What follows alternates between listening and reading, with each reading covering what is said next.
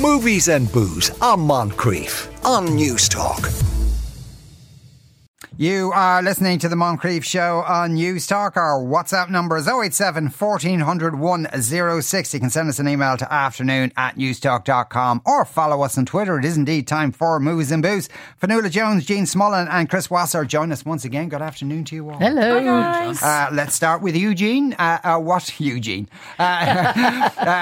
Two white wines today. Two white wines today. Actually, great varieties that are not very mainstream. Semillon from Chile and then a white Rioja. And Fionnuala said to me, I didn't even know they made white Rioja. So they see, you live and learn on the show every week. And there was something you wanted to plug? Yes, Summit. If you want to know what a sommelier does, summit.ie. There are consumer tickets on sale 8th of October in Waterford. Check out the website and have a look. Okay, so this is like a sommelier fest. It's a sommelier fest. It's a 3 day. There's 2 days of trade and then 1 day of consumers. So the consumers can come meet sommeliers and literally see what they actually do, you know. Okay. And which is basically serve wine in a restaurant. Yes. Well, no, it's a bit more... That's you wondering, like sommeliers going, sorry, excuse me, I didn't study for 5 years to do that. It is actually it's a very demanding job and it's a huge qualification to have. And in Europe, it's a mega job. Here, perhaps, maybe not so much. People don't really realise what sommeliers are. But, I mean, it is a wonderful profession and people do, you know, make their life's work out of it, you know. And the two movies today, Chris, are they both a bit... Yeah. They're both a bit in different ways. One is a Ken Loach social realist drama. So that's please! It's not a comedy, Sean. Melts into the floor. Yeah, I'd love to do like Ken Loach is the new Star Wars spin-off director. That would be like miserable robots. I want to see that film. I want to see that. Yeah, that would be fun. Just having like an absolute, existential crisis halfway through. So that's one, The Old Oak. Yeah. And then the other one is No One Will Save You, which is not so much an alien invasion flick, but an alien intruder flick. The twist being that this is the first one I've seen where there's no dialogue whatsoever. So good luck with clips, Sean. Okay. And when you say no, like, is it conducted with mime or? It's not conducted with mime, but again, you're full of film ideas now. I would watch that. Yeah. That's an alien invasion film I would watch. No, it's all about the sound design. It's all about, so it's kind of like a home invasion film. So it's all about the creaks and cracks in the house, and it's all about the score and the thuds and the bangs and the swoosh of the flying saucers. Sure. Very much, an emphasis on sound. It's just that you don't have any characters speaking to one another. At all? At all. Yeah. Oh, is this a way around the writer's strike? Again, great idea. That would be funny, wouldn't it? Let's have a romantic comedy a year from now where the characters don't actually speak to one another. But no, this is. Do you know what? When I was watching it, we'll get into it a little bit later. I was thinking, was this made during lockdown? Because it kind of just focuses on one character, and we are in a town with other characters at one stage, but everyone stays away from one another. And there is a sense that this might have been made when people genuinely couldn't talk to one another. Okay, so, maybe. Yeah. Oh, that's interesting. Wow. Yeah. That's it's an interesting concept, but maybe you kind of want somebody to say something. Yeah, it gets to that stage. It's a little bit like sitting at a table and no one's saying anything. About an hour in, you just start going just to break the silence, just to break the tension. So we'll get into that a little bit later. Yeah. Okay, so now that the writer's strike is over and they've all said so like there are gazillions things shooting back into production then. A couple of things. But obviously the actor strike is still ongoing, so it's still delaying some things. But I know Paramount, one of the studios, they're looking to have their writers back in, fine-tuning scripts for this planned Star Trek reboot, which we were talking about off air. There seems to be a lot of conflicting updates about this. I thought it wasn't going ahead. If Paramount was saying totally, and everyone else involved in it saying no one's told me about it. I think Paramount really want it, and some of the original teams, so some of the screenwriters and stuff like that. But in terms of the original in inverted commas, because that Star Trek movie series in itself was a reboot, but in terms of that cast, they don't seem to be signed up. Like Chris Pine, Zachary Quinto, they all don't seem to committed. I don't know if it's a money thing potentially, possibly. But also, though, technically, it's not a reboot because it's a Star Trek set in a parallel universe to the original Star Trek. Yeah. So there you go. That's why I have you. You're a Star Trek correspondent. That's all you need to know. So it's not a reboot. Parallel universe, easily. Parallel universe where there is no writer's strike. Perfect. And Chris Evans will work for half nothing. Yeah. They're also waiting on scripts for an adaptation of Tom Clancy's Rainbow Six. Warner Brothers are waiting for scripts for Matt Reeves on the Batman sequel, which I am very excited about whenever we get that. Robert Pattinson's second outing as Batman. Then we have James Gunn's Superman. Scripts are finished on that, so they're hoping to begin production in the spring once the actors hopefully come off strike. All depends. And then Universal is also hoping they'll get a new draft of Fast X, which is obviously part 2, the sequel to the first one that came out this year with the mad cliffhanger ending. That's currently scheduled to come out April 4th, 2025. But again, it's the actors' strike that is still holding a lot of things up, to be honest. Is it going to be, Clint Eastwood's juror number 2, so he's got fair dues to him. I assume he's directing this. Yeah. Yeah. That man cannot be stopped. He's just... you know. Yeah, he's great. Unbelievable. He's remarkable. He really is. Yeah, I was thought there was an interview with Michael Caine and the headline was, I worry about whether I'll make it to lunch. Clint's like, get me behind the camera. So there's still scenes waiting to be shot for the likes of Juror number 2, as you said, Deadpool 3, Beetlejuice 2, Mission Impossible Dead Reckoning Part 2, Twisters, the Twister sequel. That's going to be starring Glenn Powell and Daisy Edgar Jones. Yeah, can't wait. That was only a week into production, and they had to shut down with the actor strike, I should say, and the writer strike. But with this, because I think people are not very familiar with the writer strike, but maybe don't necessarily know why the actors are striking. Yeah. And to be honest, it's a lot of the same issues around residuals and royalties. They are meeting, SAG-AFTRA and the AMPTP, they're meeting again the start of next week to kind of continue talks. So hopefully we'd get a resolution there soon. I don't know. If they've made a deal with the writers, that would imply they're prepared to make a deal with the actors. Yes, I think hopefully. Yeah, I think so. We're getting into worrying reality TV territory. You know what I mean? I would like to see Gladiator 2 before I'm dead. You know, so let's. Yeah.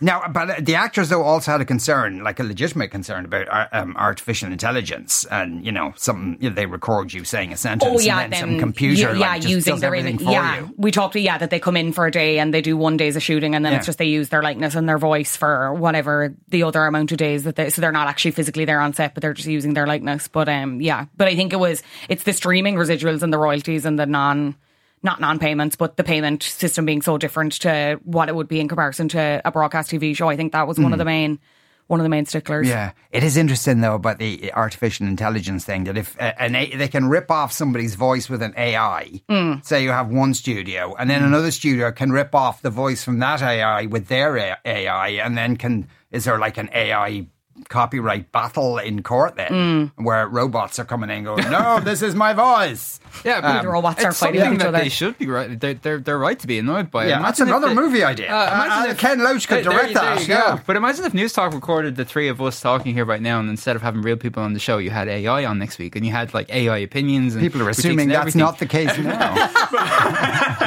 But we'd be so annoyed about it. So it's not. There's not. I don't think that the actors should be criticised for complaining about the fact that they absolutely not. No, they definitely shouldn't be doing that. Yeah, I don't want AI drinking my wine. Sorry. No. Yeah, exactly. Hands off my wine. Yeah. AI. Right, speaking of Robot Gene. Robot Gene, yeah. Santa Rita, the number one selling wine brand on the Irish market, but this is something slightly different from them. This is only available in the independent off license, and in fact this particular wine is one of the competitors in the Gold Star Awards, so it's been kind of judged as being one of the finalists. It's the Estate Reserve Semillon, and it's 2017, so it's got a bit of age on it, right? It's 6 years old. Now, Semillon, this is a great variety people don't really know an awful lot of. It's native to Bordeaux. Actually, in the 1950s, it was the most widely planted grape in Chile, white grape in Chile. It's not a mainstream grape. It's used in Bordeaux to make the sweet wines of Barsac and Sauternes. It's also used in the blend of white Bordeaux. The thing about Semillon is that it tends to it's got lovely honeyed flavours, and it's not an acidic grape variety. It's not like Sauvignon or Chenin Blanc or Albarino. It's got more kind of rounded flavours in it.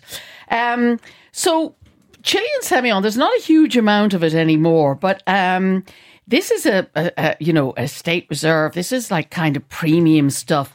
And what I love about Semillon is when we were studying wine, they used to say wet wool on the nose, like the damp gabardine coats that you used to wear in school, hanging in the cloakroom. That kind of aroma is what you could expect from it. Honeyed, definitely, I would say.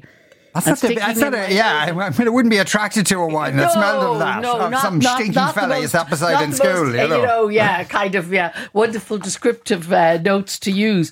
But certainly you're getting lovely honey on the nose of this. And then when you try it, there isn't acidity, but it's this gorgeous, you really, really evolved, developed kind of tropical fruits, melon. Oh, that's gorgeous. I mean, just taking a sip of it and it's absolutely lovely. This is not for everybody, but I think it's an absolutely lovely wine. It's $13.50, which is absolutely stunning price. Mm-hmm. You'll only get it in the in Nofla outlets like McHugh's in Artane, Gibney's in Malahide, Judavine in Portmarnock, Redmond's in Ranelagh, Bradley's in Cork. Those sort of places are the people that are going to have this wine. But it's going to be, I reckon this is going to be one of the prize winners when the awards are announced on the 9th of October, the Nofla Gold Star Awards.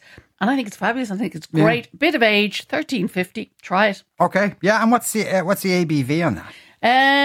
ABV is 13%. Okay. Yeah, indeed.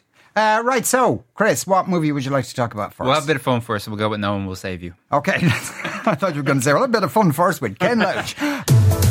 Movies and Booze on Moncrief on News Talk.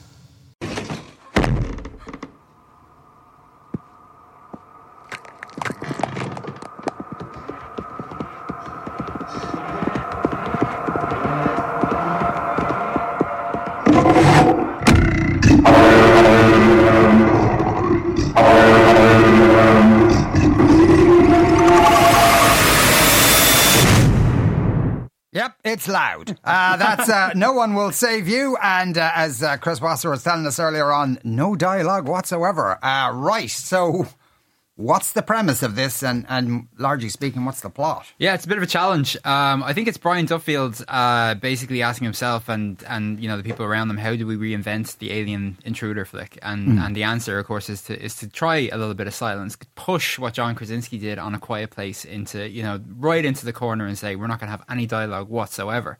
But the premise is quite smart. You have Caitlin Dever, who was fantastic in Dope Sick, brilliant in Booksmart. She's usually great with comedy and drama. We've never seen her in horror before or in sci-fi. She is playing this young woman named Brian Adams. She lives by herself. Her mum has died.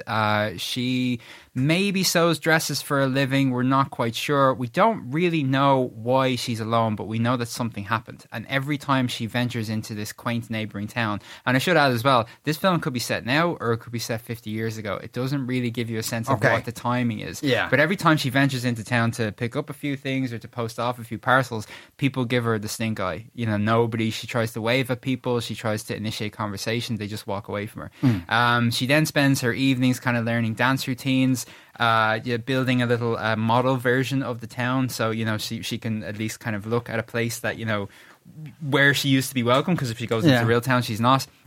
And she drinks copious amounts of wine and writes letters to a mysterious person. So you're telling yourself while you're watching this, something's happened to this person. Yeah. Why nobody wants anything to do with her. But all of that will have to be pushed aside because there are more pressing matters at hand, and that is that there is an extraterrestrial intruder in her house. She wakes up one evening. She hears a noise downstairs. She thinks she's being broken into, or she might think it's a bit of a cat. We don't know because she's not telling us. But she sees these feet that are, just kind of walking. She's kind of peering out from the banister. She sees these feet downstairs in the kitchen. They're not human. So there's definitely an alien. This is definitely a film about trauma, and maybe the aliens mean something else. Okay. And she has to try and get them out of the house. Right. Okay. Are we just seeing feet in terms of the alien, or we know it's an alien? We eventually see everything, and I should add as well that we eventually leave the house too, and it does bring on other people. When we see the alien, we're very much in the league of remember those fake. Some people will say they weren't fake, but those Roswell images of like the little, not the little green men, but the little grey men with the gigantic heads. That's the sort of alien we're dealing with here. Okay. One of the more disappointing aspects of this film is the longer it goes on, the less thrilling it becomes, and the more we see, the less scared we are. And when we see the monster in any film, it kind of takes away that there's more terror beforehand. So yeah, I think Brian Duffield does make the mistake of showing us too much. And also for a film that has no dialogue whatsoever and that's kind of billed as this silent sci-fi, it never shuts up.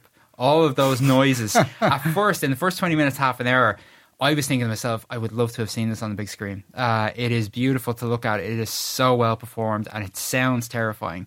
After it's about 90 odd minutes long, after about 60, 70 minutes, you do start to get a little bit exhausted. And it does go into places that require a bit more explanation than what we get. I'm saying maybe it explains too much, but it goes absolutely bananas in the final third. And maybe that's a direct result of having to kind of do so much all the time because nobody's really talking. But you can't fault its ambition. The performance, as I said, from Caitlin Dever is brilliant. I had my fun kind of thinking, kind of pointing out things to the screen, being very annoying. And saying, oh, that's from Close Encounters. That's Invasion of the Body Snatchers. That's a little bit of Signs. There's a little bit of Quiet Place, Aliens. If that sounds as though it's a little bit derivative, maybe it is. Maybe it's borrowing just ideas from other films. But I do think the filmmaker's onto something. And I would rather take this sort of film that, has a little bit of ambition, does take risks, than just a straightforward sci-fi. Yeah. So I'll happily take this one. We should point out this is on Disney Plus. This is streaming only. Now, how do we know that the alien is some sort of threat to her, or that she needs to get the alien out of the house, given that she hasn't talked to anybody in God knows how long? You'd think she'd welcome a visitor. That's very true. You'd think she'd make a cup of tea, maybe, and they'd have a bit of chat, but then that would ruin the whole idea behind the film. If something was running towards me and screaming like a cow, I would think that's maybe a bit of a threat. Okay, fair enough. That sorts out that. I should add as well that the filmmaker Brian Duffield, he is responsible for this really weird romantic comedy that was actually quite entertaining a few years back, Spontaneous. It was about lovers who actually spontaneously combust. Very, very, very, very strange premise. So this guy has original ideas. Okay. But he grew up in Ireland. His parents are missionaries. They moved here. I think they moved to just outside of Newbridge when he was a kid. So he grew up here. And I think his parents still live here. So if Brian Duffield's parents are listening, I'm not criticising the film too much. Brilliant film. Work of absolute genius. And the decision not to have any dialogue in it, is that just a stylistic thing? Or like in A Quiet Place, you couldn't talk. The characters couldn't talk. I think it's just, it's a film about grief. It's a film about trauma. I won't get into what exactly happened to Bream, but it's kind of one of those things where, okay, everything that's been said or everything that you could say about what's happened to this person, and we do eventually find out what it is, has been said. And she's kind of living in silence, and she's gotten used to the fact that no one wants to talk to her anymore. So that's maybe the idea behind it. But also, maybe it's a little bit gimmicky. Maybe there is that. Maybe, Brian Duffield went to see A Quiet Place and thought, I could push this even further. It works to an extent.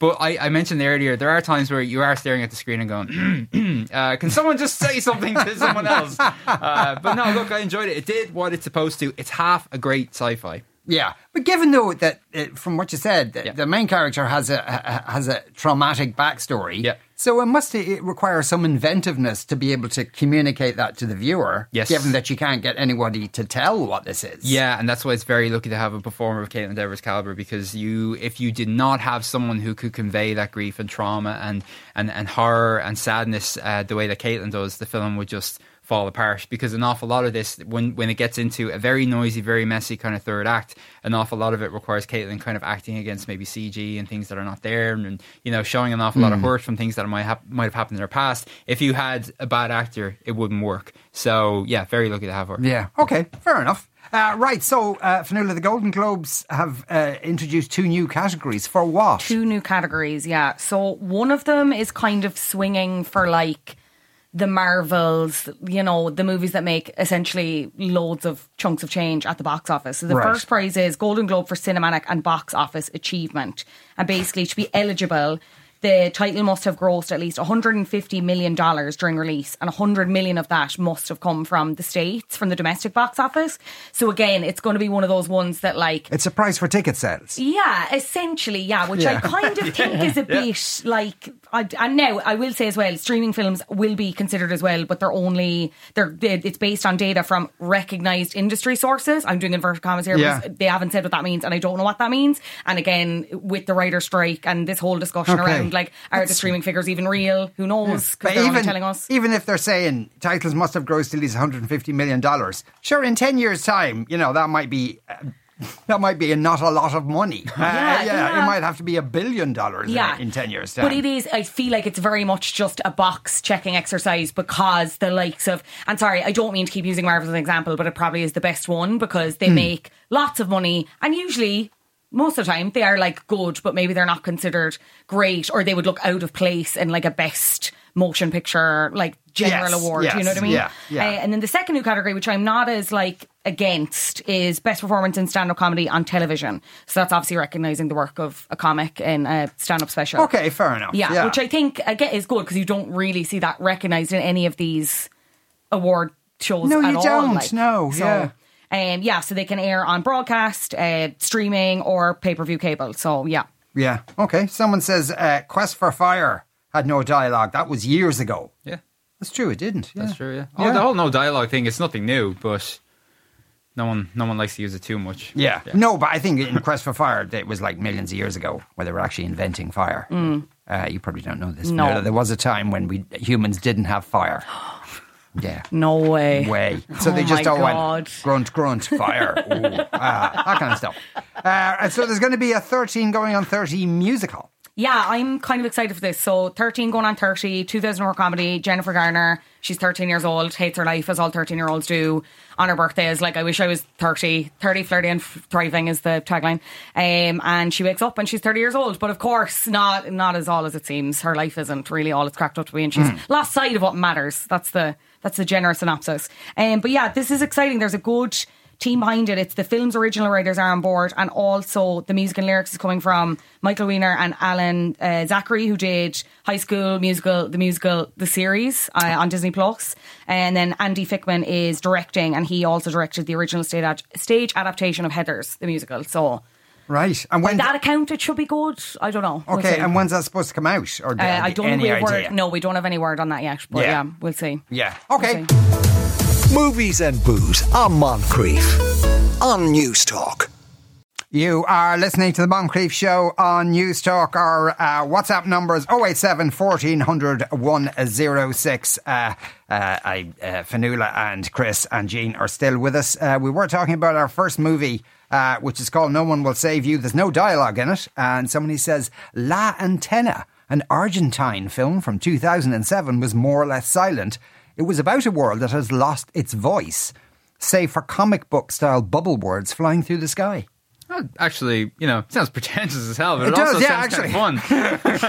I will look into that. It does sound kind of fun. If we gave a prize to the most pretentious text of the day, we would give you that prize, but unfortunately, we won't. Fionnuala, everyone's worried about Britney again? Yeah, but I don't know if there's really a need to. Now, my next sentence is automatically going to contradict that, but like, she's posting a lot of videos of herself dancing with knives on Instagram, that's right? not good. Yeah, but so someone the authorities were called and they carried out a welfare check on her, and she's come out since on Instagram and been like, I'm grand, and her people have come out and said this is overblown, whatever. She's come out and essentially said that because Shakira was at the VMAs recently and she did a performance because she was getting some kind of, the award they do where it's like, you're the best, you're an icon, here you go. She was doing a dance with knives. So Britney was just saying she was just replicating that. Okay. Which I know, I get why people are concerned about Britney, and I guess you see a video of someone dancing with knives and you think that may be slightly concerning. Yeah. But especially someone who's had some issues. Absolutely, yeah. But I will say I think it just seems mad given the context of her life recently. But she's always been very reverential towards Shakira. If you go back to even past interviews she's done, I think initially they really wanted to pit the two of them against each other, especially when Shakira was coming more into like English language music. Yeah. But Britney kind of never took the bait for that. She was always very complimentary and always acknowledged space for the two of them. So I do think this is just her enjoying a bit of a dance, albeit a bit of a strange one, and kind of paying homage to Shakira. I don't know. I just think it's a bit rich that we were all calling for, her to be freed. And because she's being freed in a way that maybe we don't view as palatable or normal in inverted commas. We're ringing the police on her again, and you know, Yeah. I'm just. I know, but like, has she released an old record or gone on a No, tour she or hasn't. any of that But kind of stuff? her book is coming out next month. She says she's putting the finishing touches to it, which I'm very intrigued by. It's A Woman in Me. I don't have the exact date, but it's definitely October. Very, very intrigued by that as to how much it will cover, what it won't cover, how much of it is her, how much of it isn't. So yeah, we'll see. Okay. Maybe it'll give a better insight into where she is right now. And on I suppose a related note, Taylor Swift's concert film's coming out when? This is coming to cinemas, I think it's October 13th, and I have tickets and they cost me €49. Wow. Yeah. Now, going with a friend, it wasn't 49 for each ticket. Yeah. And we're going in IMAX because I want to see everything. But yeah. So this was just a American release initially, but it's gone worldwide. So if you didn't get tickets to the Eras tour, which I didn't still, and I'm bitter about it, and I am plugging here if anyone has tickets and they want to sell them to me, I'm going to go see it in the cinema instead with a load of popcorn. The two tickets cost you €49. Yeah. That's before a minstrel has met my lips. That is outrageous. Yeah. Yeah. I think you should name and shame that cinema. That is terrible. Should we name and shame Taylor Swift though? Because I think that's where the issue is. The amount of people who have concert tickets who are saying online that they were like, I've just paid another X amount of euro to go see a concert that I'm already going to see, to go see it in cinema. Crazy. I don't understand. Speaking of all of that, right? And concert films. Why aren't you reviewing Stop Making Sense, arguably the greatest concert film of all time, which is reissued rather than this Ken Loach rubbish? That's true. A24 did not put on a press screening. Did they not? No. I suppose they didn't need to. I have seen Stop Making Sense. Yeah. But I've not seen the new remastered version. And I understand that it is, that little bit prettier to look at, and the sound has been upgraded too. I'll come back next week and do it for you. Yeah. but they haven't changed it really. I don't think so. No, and why would you? No, yeah. it's just, look, you don't need an excuse to release what is, rightly as you said, the greatest concert movie ever made. But I will go see it again. Yeah. Now, Fionnuala, you should go to that first before you go to see old Taylor Swift and say she's only copying them. Okay. Yeah. Can you ask Fionnuala if she's going to sing the Taylor Swift song at the cinema? Have tickets to, and I don't know if I'm going to a gig or a movie. I was thinking about it, and now I'm like, are people going to be like videoing it as well? I don't know. I feel like it's going to be such a strange cinema going experience because you don't really know how to act when you're sitting down you know what they should have, because they used to have, and actually I'm going back to the Stop Making Sense when it originally came out. They used to have movies on at 11 o'clock at night. You would go from the pub to the cinema. Yes. And then it felt more, you knew where you were then. It was a gig. Yeah. It felt more like a gig than actually going to a cinema. Yeah. Whereas this we're going at like 7 p.m. Yeah. I don't know. I'll report back after I go and I'll let you know if I sang or not. Yeah. Yeah. Right. Anyway, in the meantime, let's find out, did anyone win any money on the cash machine?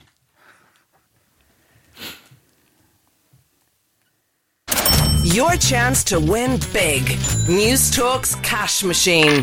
Hey, this is Barry. Done is this afternoon's Cash Machine call, and since Maria's big win on Monday, nobody's taken her call since. That means 3 rollovers, a huge sum of money on the line, and we would love for someone to win it right now. So if you've entered since Monday evening, check that phone.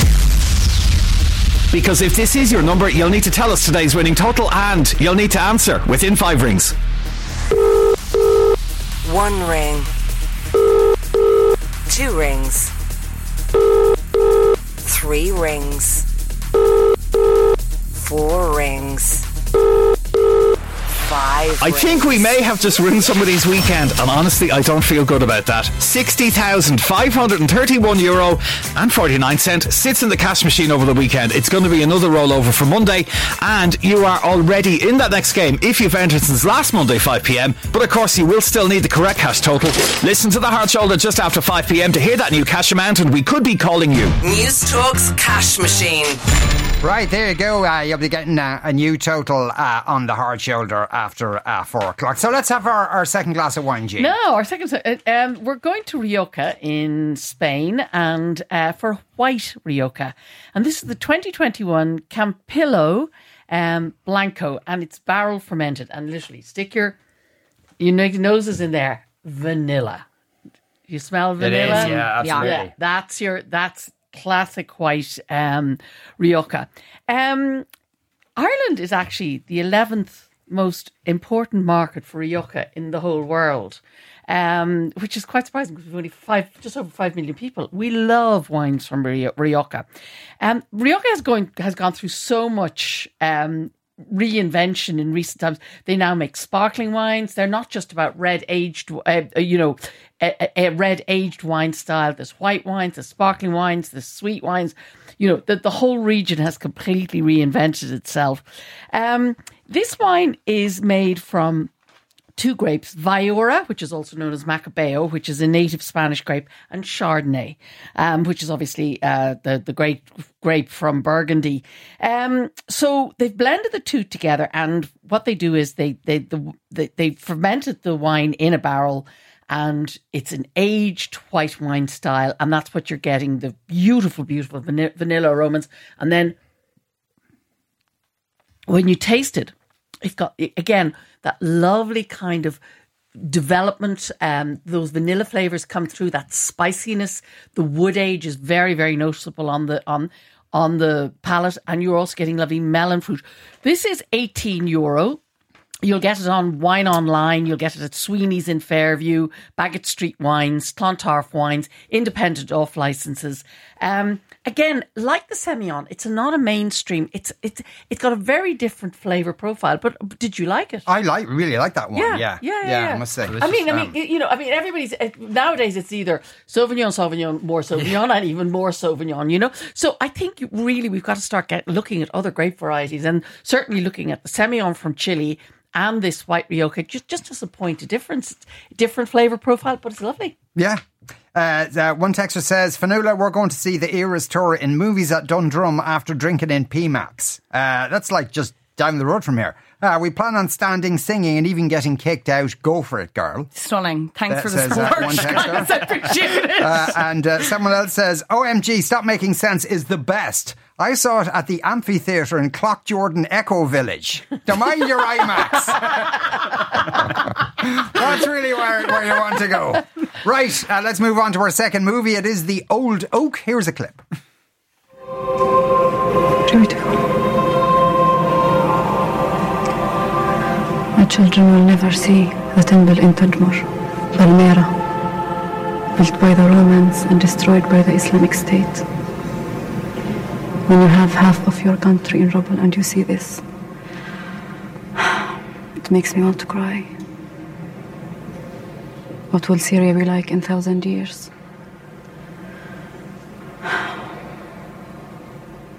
How many years to cut the stones,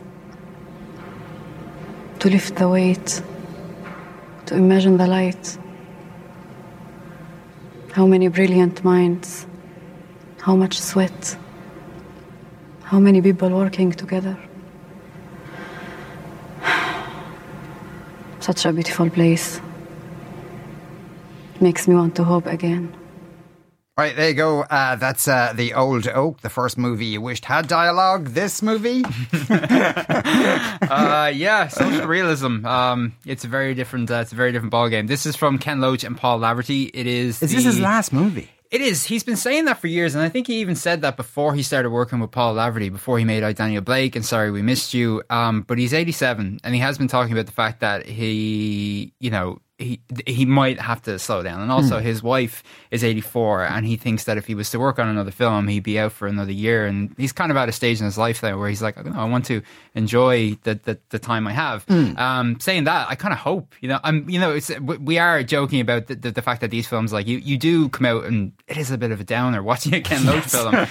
But they're also, they're necessary stories, they're important ones, and they're very well told. Well, yes, but it could one argue that Ken Loach essentially makes the same film over and over again? And if a story is supposed to also surprise you and kind of, twist your point of view, you can totally predict what Ken Loach is going to do. This is true, yeah. I mean, politically, like, you're never going to be surprised by a Ken Loach film.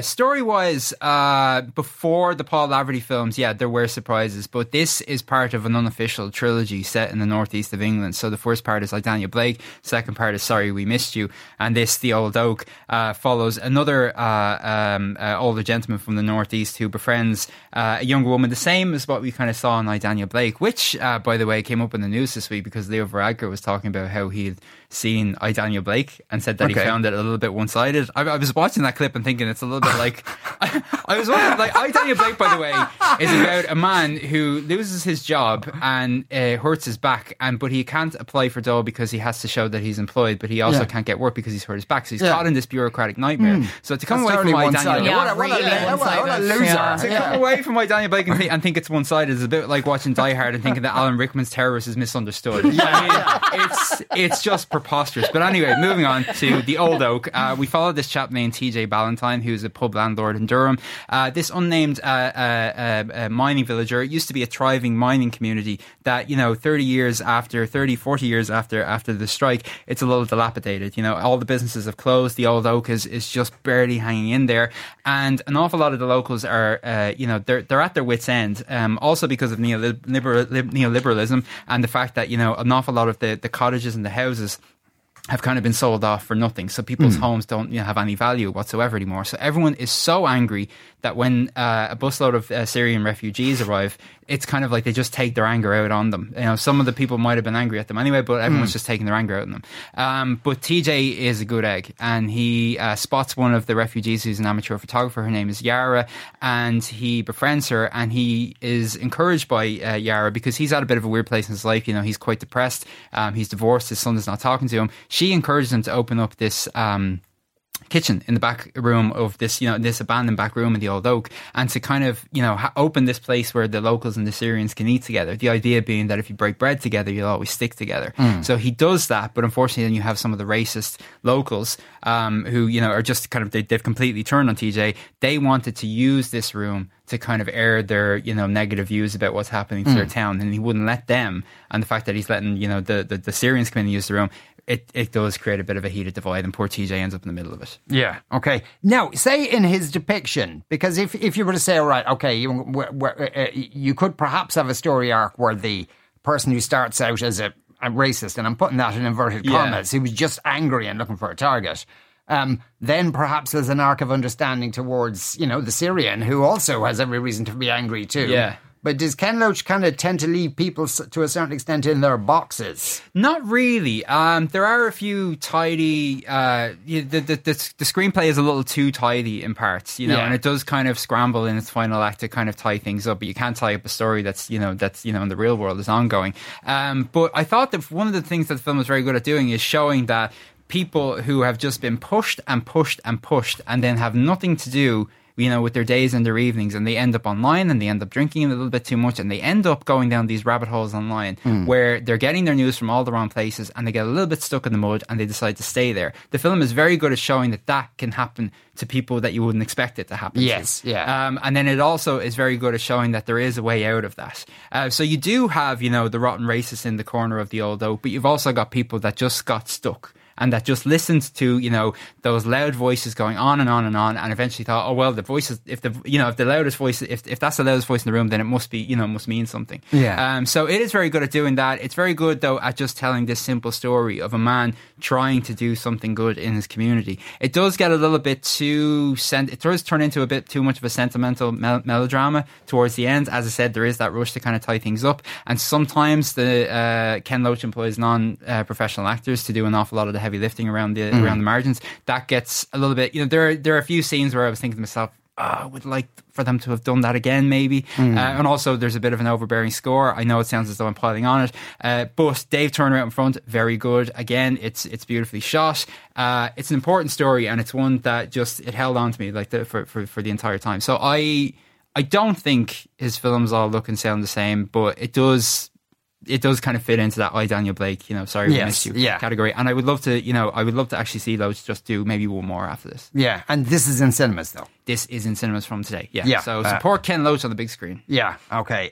So the trailer's come out for Argyle. What's that? Yes, it's from director Matthew Vaughn, who did Kingsman. But I suppose what's interesting about this is when it was announced, I think September last year, it was billed as this like Henry Cavill spy thriller from this author called Ellie Conway. But when people went to look into who Ellie Conway was and what this movie was based on, they couldn't find like anything beyond like a one-pager on Penguin or whoever the publishing house was. But as it turns out, it's very meta altogether. So the trailer opens and it's like your typical spy movie, and Henry Cavill's looking very sharp, great spy hair. But it actually reveals that it's a novel being written in the movie by Bryce Dallas Howard, who is playing Ellie Conway. So it's Dua Lipa's as well, kind of first significant acting role, not to undermine her work in Barbie, which was great, but she had 2 lines in a terrible wig. So it'll be interesting to see if she actually can act based on this. Right, okay. And you know the way you're going to see the Taylor Swift movie, like, have you bought the ticket? You've paid for the tickets? I paid for the tickets, yeah. Because apparently the Stella are doing nighttime viewings of the Taylor Swift movie. Well, sure. And you get booze there as well. Not for free, obviously, but, you know. Maybe I'll just go again. Yeah, and that would be a later night. You'll have more of a good time then. Yeah. You probably will go again anyway. Yeah. It's going to be one of those multiple. So, like, I give out about her, but I'm lining her pockets, and I will continue Aren't to do you just? so. Aren't you just? Lining her pockets. Fionnuala, Jean and Chris, thank you all very much. Movies and Booze on Moncrief on News Talk.